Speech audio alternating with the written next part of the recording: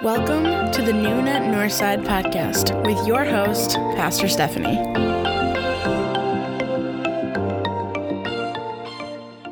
Well, welcome back, everybody. I'm super excited that you guys can join us again this month. I was really encouraged by what a lot of people said after last or 2 weeks ago's episode. So thank you so much for listening in on that. I think this is one of those topics where if we're in the business of bridging gaps, which is what this whole podcast is about, then this is one of those topics that we just have to talk about. We just have to sit down and say, here's the deal. Here's what it is we believe, why we believe it, and go from there. So with that being said, I'm really excited that we're going to be finishing off this month with some awesome guests. Our guests this week are filling in, actually, for our other special guest who is unable to make it this month. But that is okay because our two guests are Pastor Tim and Pastor Dallas, who are both pastors alongside me here at Northside. So I'm super excited that they're going to be sharing an article that they found. And they'll go into a little bit more detail about, what this article is, who wrote it, why they found it. But it's just going to be a nice experience for you guys to hear another perspective other than my own. And also another perspective other than somebody who works here at Northside, since they're going to be using an article that someone else wrote. So I'm really excited to basically just let you guys hear what they have to say. And I'm going to hand the mic over to them. Hello, this is Pastor Tim Sheets from Elkhart Northside Church of the Nazarene. And I'm Pastor Dallas Tharp, also from Elkhart Northside Church of the Nazarene. Greetings. We are here to continue a conversation that Pastor Stephanie started last week. And we are going to be sharing to you an article that was written by Laurie Krieg. And it's from the Center for Faith, Sexuality, and Gender. And it's a really interesting title, and I think also has some really good talking points too as well. But it's called 10 Things I Wish Every Christian Leader Knew About Gay Teens in Their Church. And just to kind of introduce who Laurie is. She talks about growing up as a gay teen and some of the struggle that she had with that. And, as she did kind of come to terms with who she was and who she, could be in Christ and the good news of the gospel, she learned one of the things I think is repeated in her points is that, we are all broken, but we are also all loved. And she says in here in the introduction that, you are broken, you are beloved, but so is everyone. You can live in the tension with hope. And just to kind of set this up, she kind of looked back and says that if she could go, if she could maybe ask, her high school self, to address the church. She kind of had brought up a couple questions that she, kind of led to this article. But she said, what do you wish your church knew about you? This is high school Laurie. And what do you wish they would do for you? And so that's kind of where these 10 things come from. Anything to add to that, Dallas, before we jump in and start sharing these? Yeah, and I think I just want to just kind of preface this because you may, if you're listening to this, you may ask yourself, why are two married pastors, not married to each other, obviously, but why are these two married pastors, having a voice or an authority to feel like we can speak about this? And we're not trying to approach this from a standpoint of, we're the ultimate authority on this and that we know better than everybody else. We're two people who are in the midst of this with students from our community, with people that we love around us, and we're trying to best represent Christ to the world around us. And so we're not coming at this, like I said, from a we're expert standpoint. We are coming at this from, we are asking a lot of these same questions of how do we best represent Christ to the world around us, especially to the LGBTQ plus community.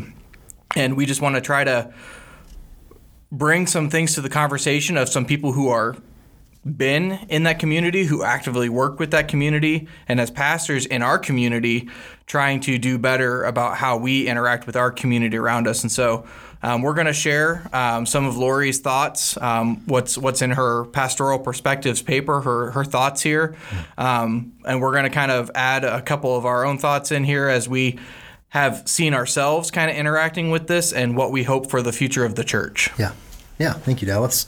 So here we go. We'll start. Again, this is written by Laurie Krieg. It's called 10 Things I Wish Every Christian Leader Knew About Gay Teens in Their Church. The first one is the statement, I have no idea who I am.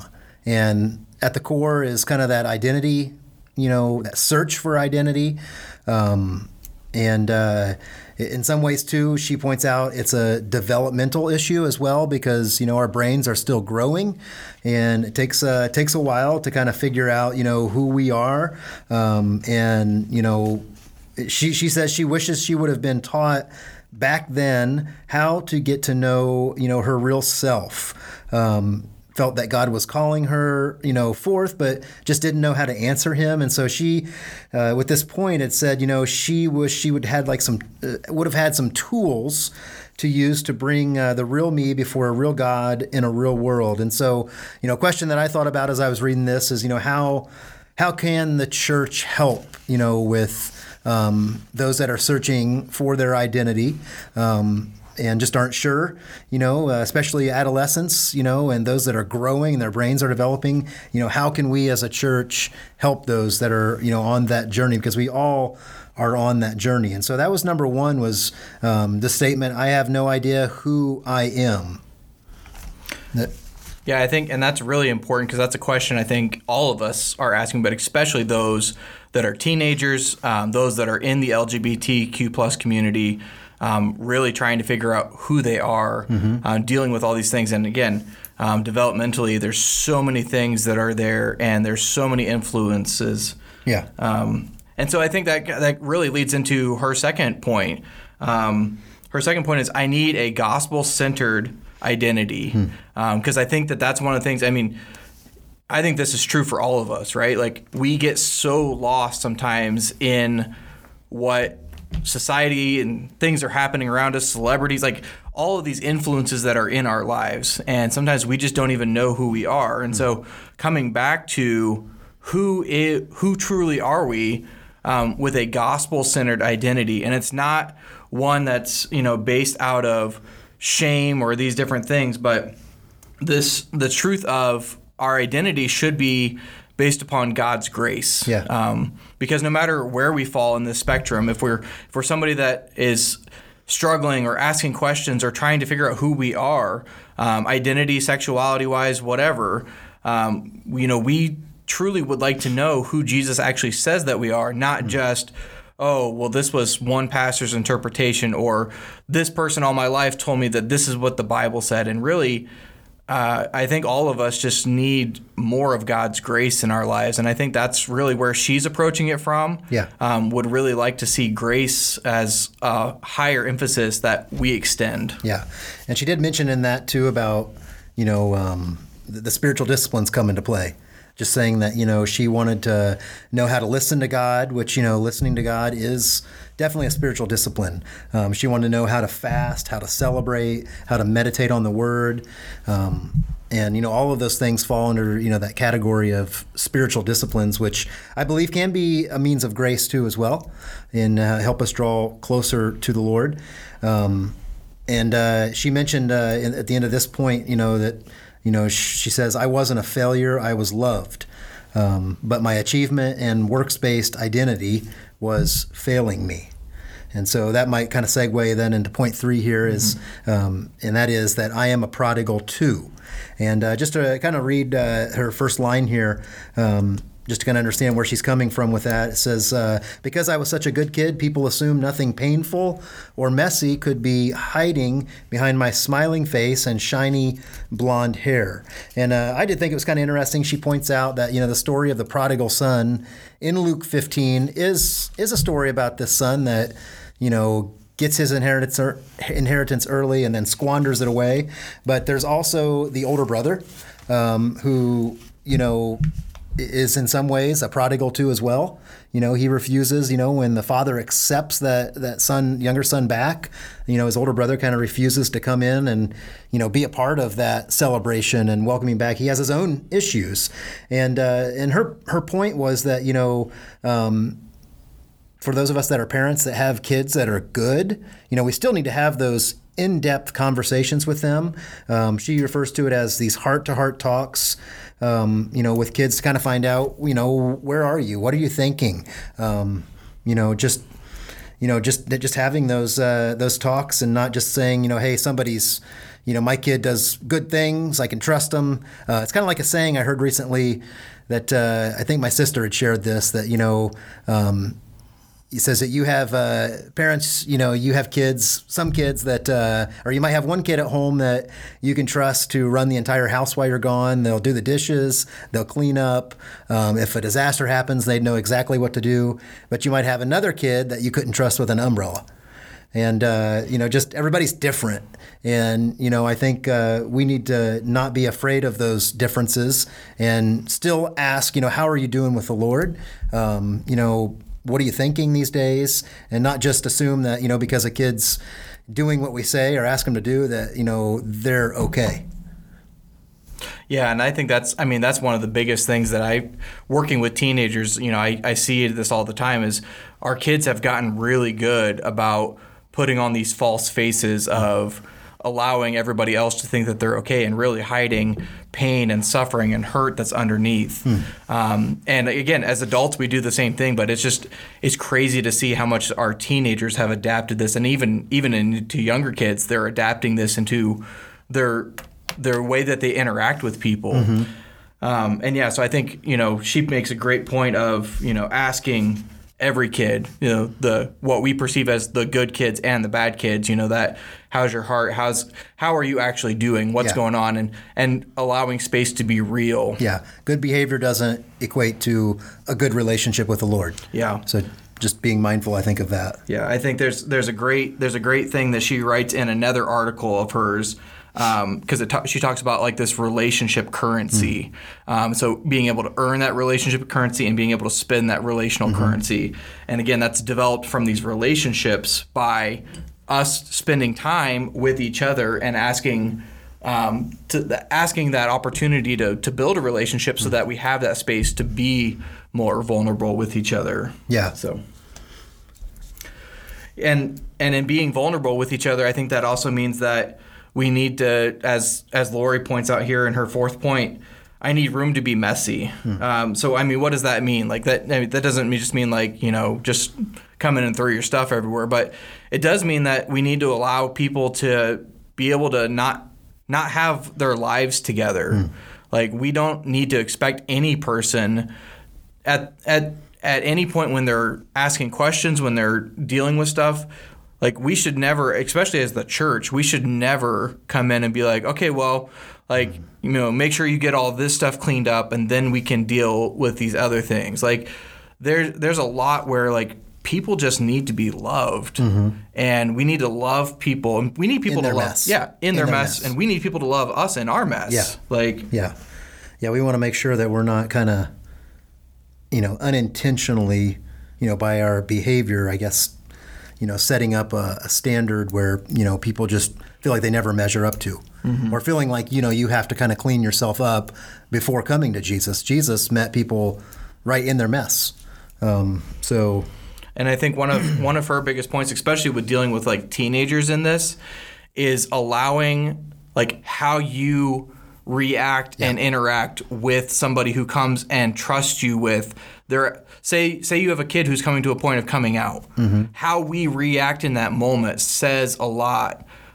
Because if a kid comes to you and says, "Hey, I'm gay," and they're asking like a silent question mark at the end of that. They're asking, is this thing and is this true? Is this right? Like, and because they're again coming back to this identity question.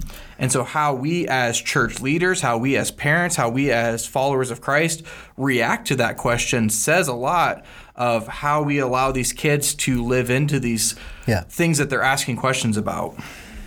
Yeah, I think it's really important. She, points out that if our child were to come to us and say, this is how I feel. I'm attracted, to the same sex. Like, we as parents should not, tell them, no, you're not attracted, to the same sex, because she, points out that, we're basically telling them that, that's not how you feel.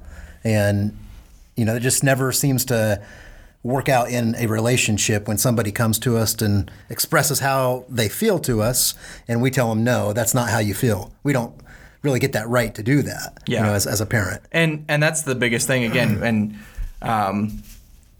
specifically for us as the Church of the Nazarene, one of the things that we definitely affirm is that the attraction, so how somebody feels, is not sinful, right? So your orientation, your feelings are not sinful things. Like, God has given us feelings, and that is something to fully affirm in people of how they feel. It's no less than we would with a heterosexual child or adult. Like, we would affirm their feelings of how they feel about somebody all the same. However, it's what you do with those feelings then can be causational for other things that need to be addressed. But that's the same thing with all of us. Yeah. And I also think too, and she points this out, that, if our kids come to us and confess and open up to us about their sexuality, and we tell them, no, you don't feel like that, like, that's going to push them away. And we've kind of seen situations where the way parents respond, and telling in anything. I mean, if somebody's angry at somebody and they express it to them, and that person says, no, you don't really feel like you're angry, like, that just, to me, it kind of hinders a healthy relationship. It kind of gets in the way and blocks that. So number 5 here, I thought was really, really good. I thought it was a practical, these are really practical things. Number 5 is, if I come out to you, here is how you can respond. And I thought these were just really, like, good resources and, things that I think in a church that, need to be taught. Like, I'll just kind of go through. I thought I would just read these so that we could just kind of have these tools. But so again, number 5, if I come out to you, here is how you can respond. And she's got several bullet points under this. One is to thank the child sincerely. And then she has, this is something that you could say, thank you so much for trusting me with what you shared. That must have been really difficult to do. And I feel like that right there is something that, parents, grandparents, that we should practice that response. Just being really honest about myself and where I'm at. If, my kid came out to me, it'd be really hard to respond with that. I think I would want to naturally just kind of say, no, wait a minute. Like, I don't know if I'd necessarily want to thank them and, acknowledge that, that had to be really difficult, for you to share. But I think that opens the doors, though, for, a continued healthy relationship with your child if you do that. The other thing was to she had mentioned reaffirming your care and love. And she says, you could say, I don't see you any differently. I love you the same as I did 5 minutes ago. Just thinking how important that is, especially as we get a little bit more into this, some of the statistics of, those that, are a part of the LGBTQ plus community, some of like the suicide rates among those individuals. And just thinking how important it is to know that, they're loved and loved unconditionally. Another thing here was she said, don't say, I thought so, or even, I never guessed it. She says that makes the child feel like they are either a walking stereotype or a minority of a minority. And she says, by a minority of a minority, I mean they may think I don't look gay, but I am gay. Then another bullet point was ask if it's okay for you to ask some questions. One of those questions could be, can I ask you more about your experience? And then also saying, feel free to not answer anything that you don't want to. I think these are good because as a parent, I think we sometimes just feel like we have a right to do and ask, at least I do sometimes, whatever we want and not really respect our kids. And so I thought this was really good just to set those boundaries and, again, just very respectful, loving. Another question was I really would love to know what it has been like for you wrestling through all of this. Another question was, would you mind telling me what words you use to describe yourself.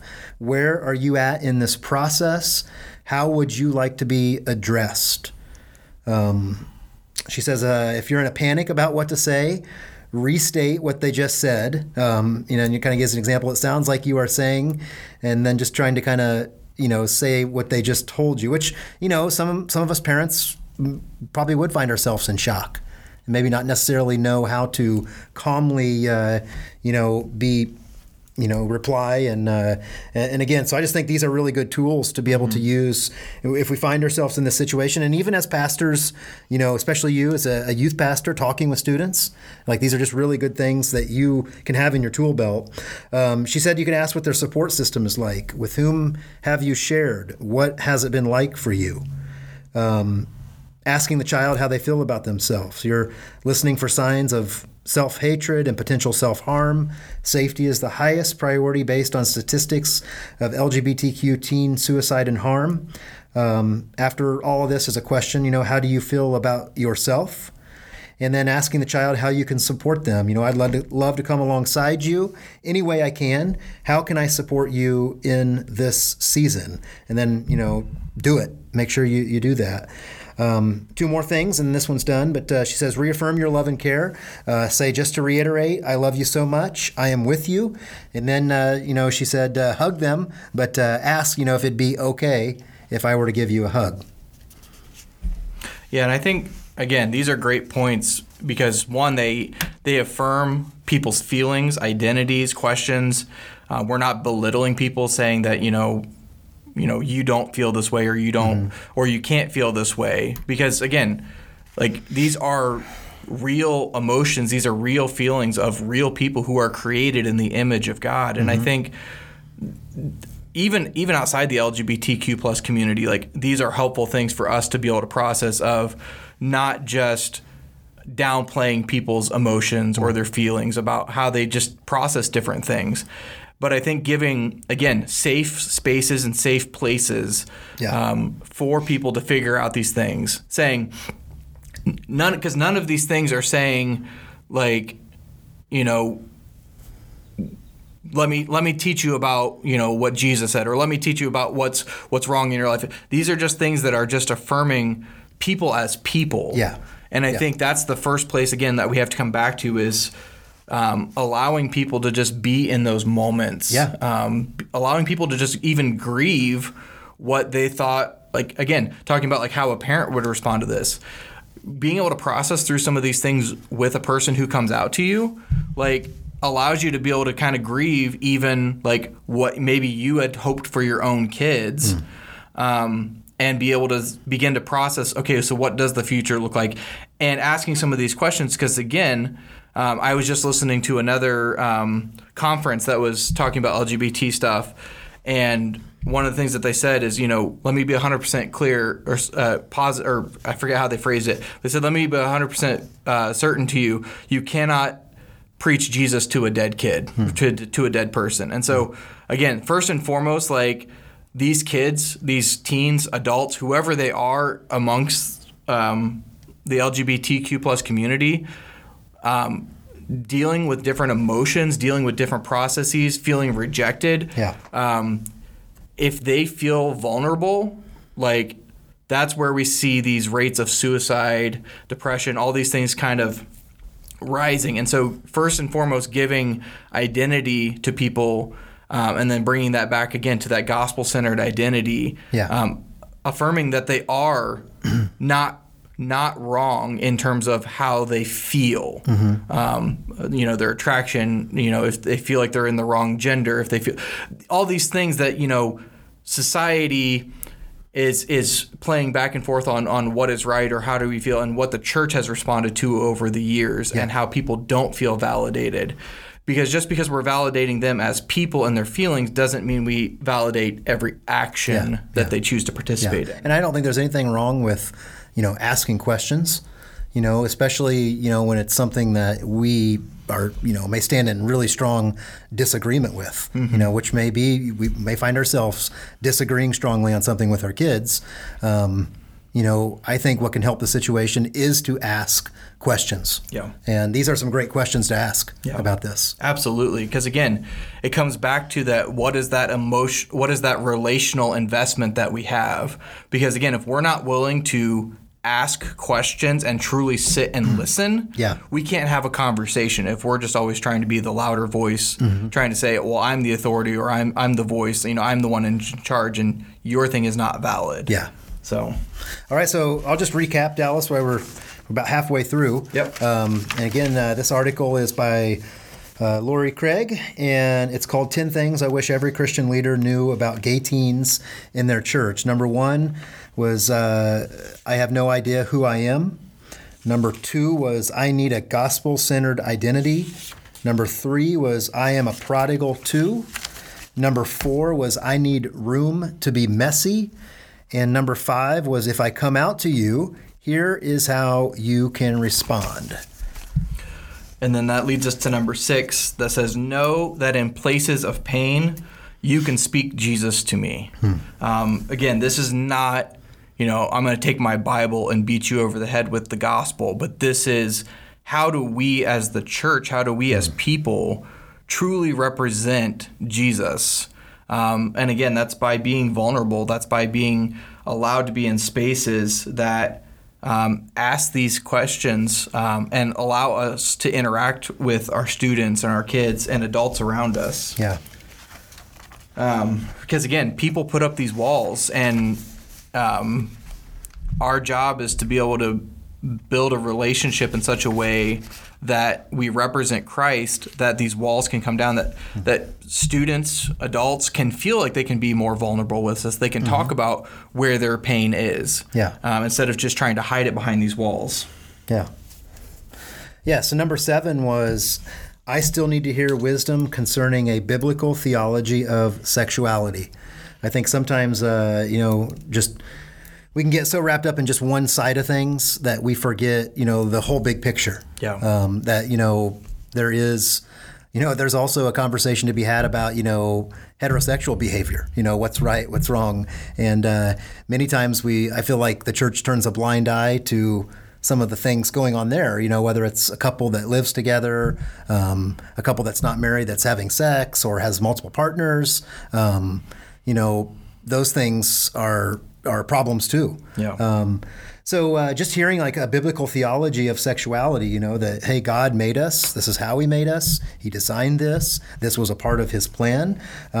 She made an interesting kind of observation that, if we're not willing to kind of challenge people and try to speak truth and theology to them, that she kind of mentioned that, it's she was going to pick the easy theology or the easiest theology that she could find and go with it, which, to me might be that idea of, I'm looking for a theology that agrees with what I believe, or where I stand, and, just kind of going with that. And I think that's where we get a chance as a church to kind of challenge people and try to move them forward in a healthy direction and get them to really think about, what does the Bible say? What does Jesus actually teach?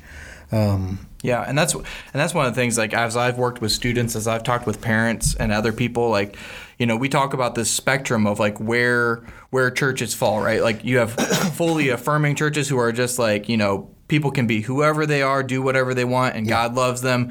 And then you've got the other extreme of like, God just hates everything that is opposition. And it's really easy to find yourself on one of those two sides of, it's really just easy to just love everybody and just, let God sort them out in the end. And it's really easy to just hate everybody and let God sort them out in the end. Yeah. It's really messy to be right there in the middle of like, what actually is Jesus saying? How do we actually interact with people who are, again, made in the image of God? Yeah. So yeah, and she mentions in here that we don't slide into holiness.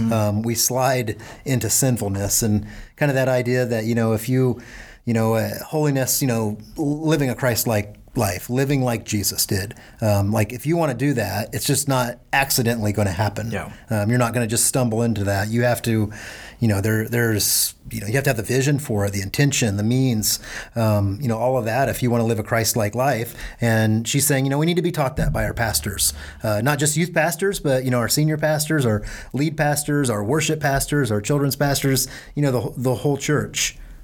Yeah.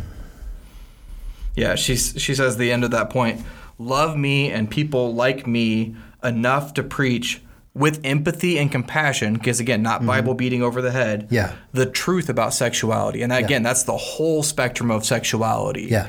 What does God actually want from us? How do we actually honor God with our sexuality, with our bodies, with the choices that we make? Point number 8, she says, I need protection. And this is just getting to the nitty gritty of this is that amazing stats here. Yeah. I mean, heartbreaking stats here. Yeah. LGBTQ teens are 2 to 4 times more likely to attempt suicide than non-sexual minority teens, and are 4 to 8 times more likely to attempt suicide in highly rejecting families.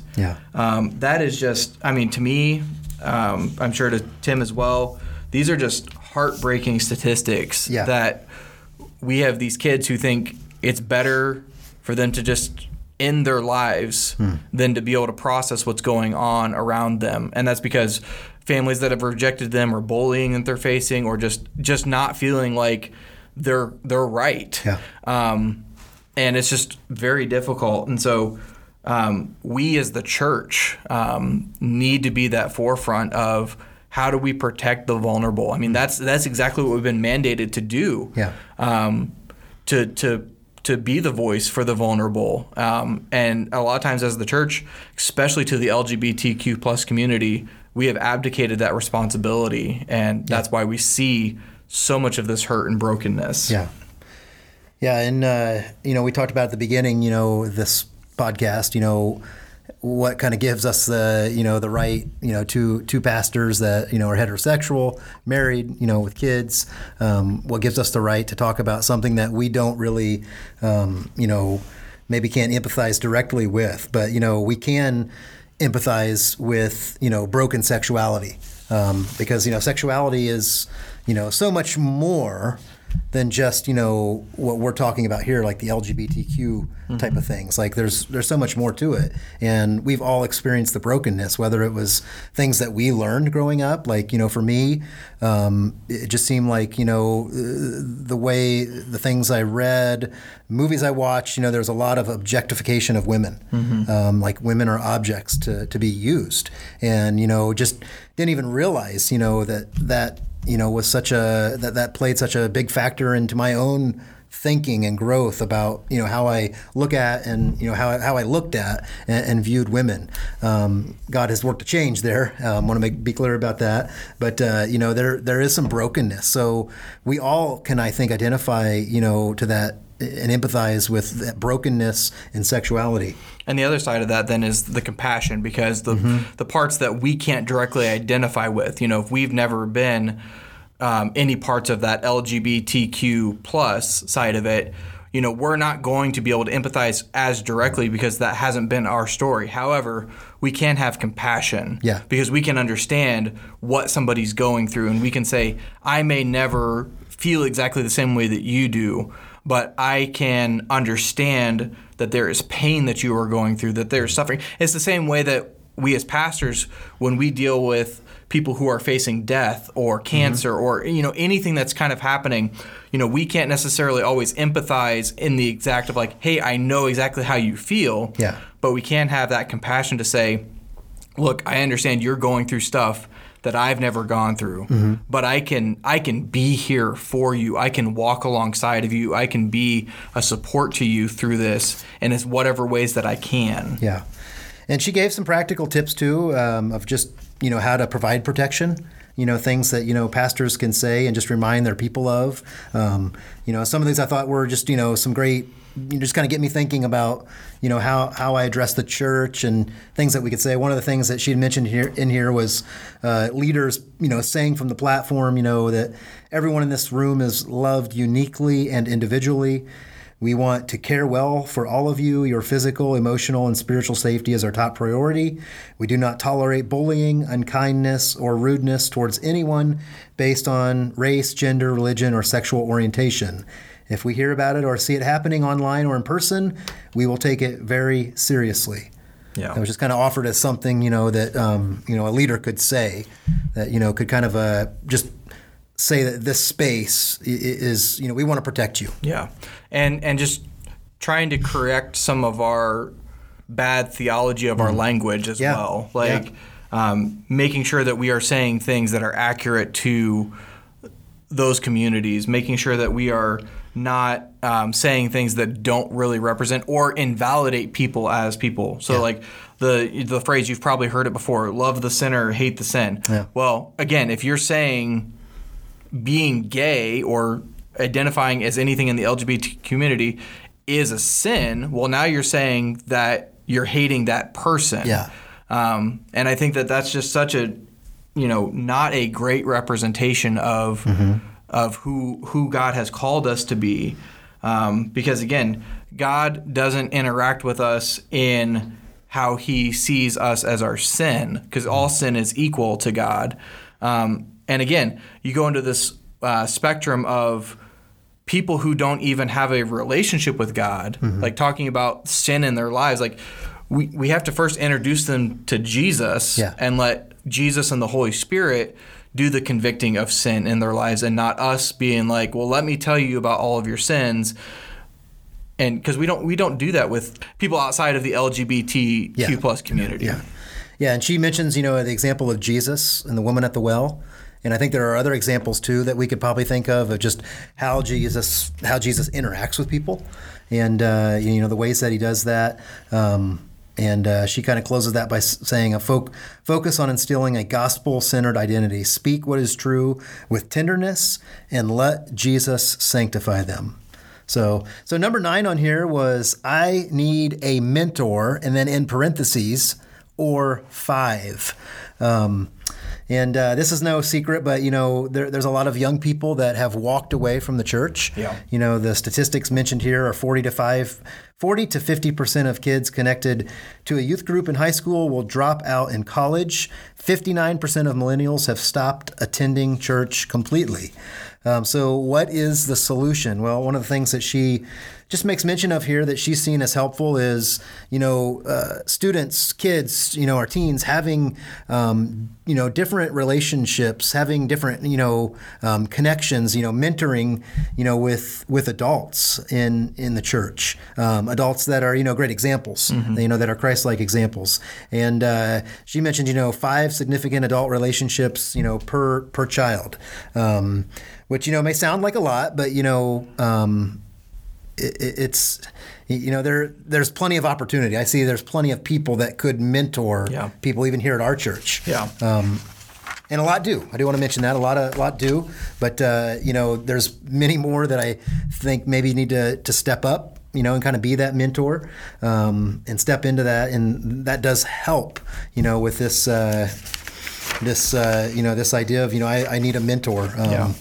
And again, that's the biggest thing, because our kids, they're looking for voices to be leaders of them. As much as, you might think it's a strong-willed kid or, this independent kid, they're still looking for people to influence them. And so they're going to find those voices. And so we as the church, we can't abdicate that responsibility of making sure that we're helping to be some of those voices that are, again, representing a Christ-like life for these kids and other people. Yeah. So last one, point 10. Yeah. Remove heteronormativity. Normativity. I'm having trouble speaking today. So that's the assumption that everyone is only attracted to the opposite sex, and that remove that whenever possible. So, we have a lot of times, especially as like church camps and things like that, we've talked about, make sure that the boys and the girls aren't sneaking off together. And it's like, no, like we need to just use more generic language of again, we want people to be honoring God with themselves and their decisions. So I think just these ideas of not trying to stereotype, just thinking, oh, well, people are only attracted to this or that, and like recognizing that there is a much bigger world going on around us, and we have to deal with these things. But there is a Christ-like way to talk about how we deal with feelings and orientations and kids that are all over the place, and even adults. Yeah. Yeah. So the conclusion to this, and I really appreciate what she says in conclusion, is that, we may not get this right all the time. I certainly haven't, and we will make mistakes, but she does mention about how important, humility is. She says, humility is the most incredible, approachable, attractive characteristic of Jesus, and it can transform our relationships with each other. And so, I think there's, I just feel like kind of a call as a leader, as a Christian leader, to humble ourselves, and that means that if somebody that's a part of the LGBT community, is addressing us, talking to us, maybe telling us, hey, you use this term, and we don't use that anymore, or that's not what it means. Here's what it means. We need to be willing to listen. Yeah. And just because you listen to somebody doesn't mean you agree with where they stand, but you want to make sure that you're able to at least have a conversation, and when you're using a word, that you both understand what that word means. Yeah. Does that make sense? I think that's, again, getting everybody on the same page. Yeah. And being able to have a conversation. Because if we're just saying, say if I said the word bass, right? Yeah. We need to clarify, are we talking about the first bass? Are we talking about second bass? Yeah. Are we talking about a guitar? Or am I just really mispronouncing a fish? Yeah. So we have to make sure that we're saying the things that we know we're talking about the same things and being on the same page. Because, again, we can't build these relationships. We can't be on the same page if we're not willing to have these conversations to make sure that we are using the same kind of language that we understand. Yeah. Yeah, and she says that, humility is unquestionably the reason I stayed in the church, even while I lived a secret double life. The churches I attended and the people in them were imperfect, but they were humble. I just think of, again, how important, humility is in this. And, we're all learning, and that's kind of, again, why we're doing this, is that we are trying to continue to learn about this topic, realizing, too, that we don't know it all. And we're trying to learn from others. And so just staying humble, I think, makes you, willing to, to be teachable and to learn. Yeah. And I loved her final statement here. I am more sinful than I believe, and I am more loved than I can imagine, and so are you. And I think that that's just a great reminder for all of us. We all have things in our lives that continue to allow us to be separated from God, and we have to be willing to address those things, but also recognize that even in those things that would separate us from God, like, God is love. Yeah. And I think that's the conversation at the end of the day needs to come back to an understanding of what love really looks like. And we, as leaders in the church, as people in the church, we need to so embody that love that it transforms the world around us. Yeah. Yeah. And that sounds like a good note to end on, too. So, yeah. We'll turn it back over to Pastor Stephanie, and she'll close us out. And thanks again. Leave questions, comments if you think there's something we need to converse more about. Yep. The article, again, was by Laurie Krieg, and it was called 10 Things I Wish Every Christian Leader Knew About Gay Teens in Their Church. Thanks for listening. Oh, well, thank you so much, Pastor Tim, Pastor Dallas. That was incredible to listen to. That was just a phenomenal article, in my opinion. And if you get the chance, maybe you can look up the same article and read it for yourself. I would check out some of her own work. I believe she has her own podcast that you can listen to.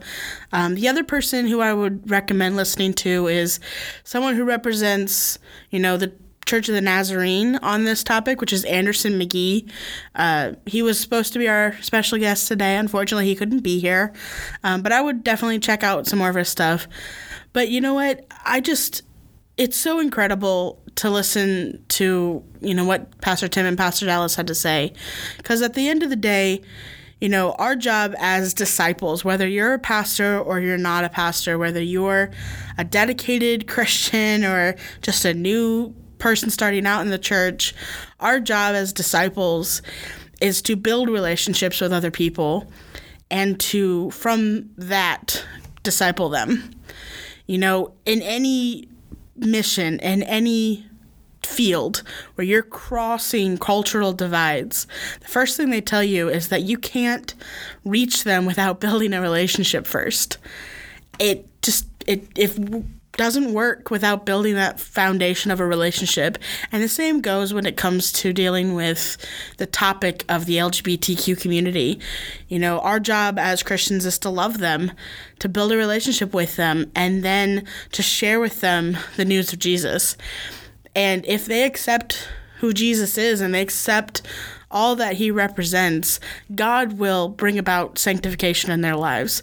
God will bring about the transformation in them. That's on him. That's his grace to bestow upon them. And for us, it's about just loving them and showing them what grace looks like.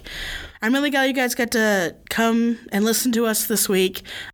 With that, I'm going to say goodbye, and we'll catch you guys next month with a new topic that'll go away from this one, but it'll be a brand new topic on how we can still build bridges and cross cultural divides.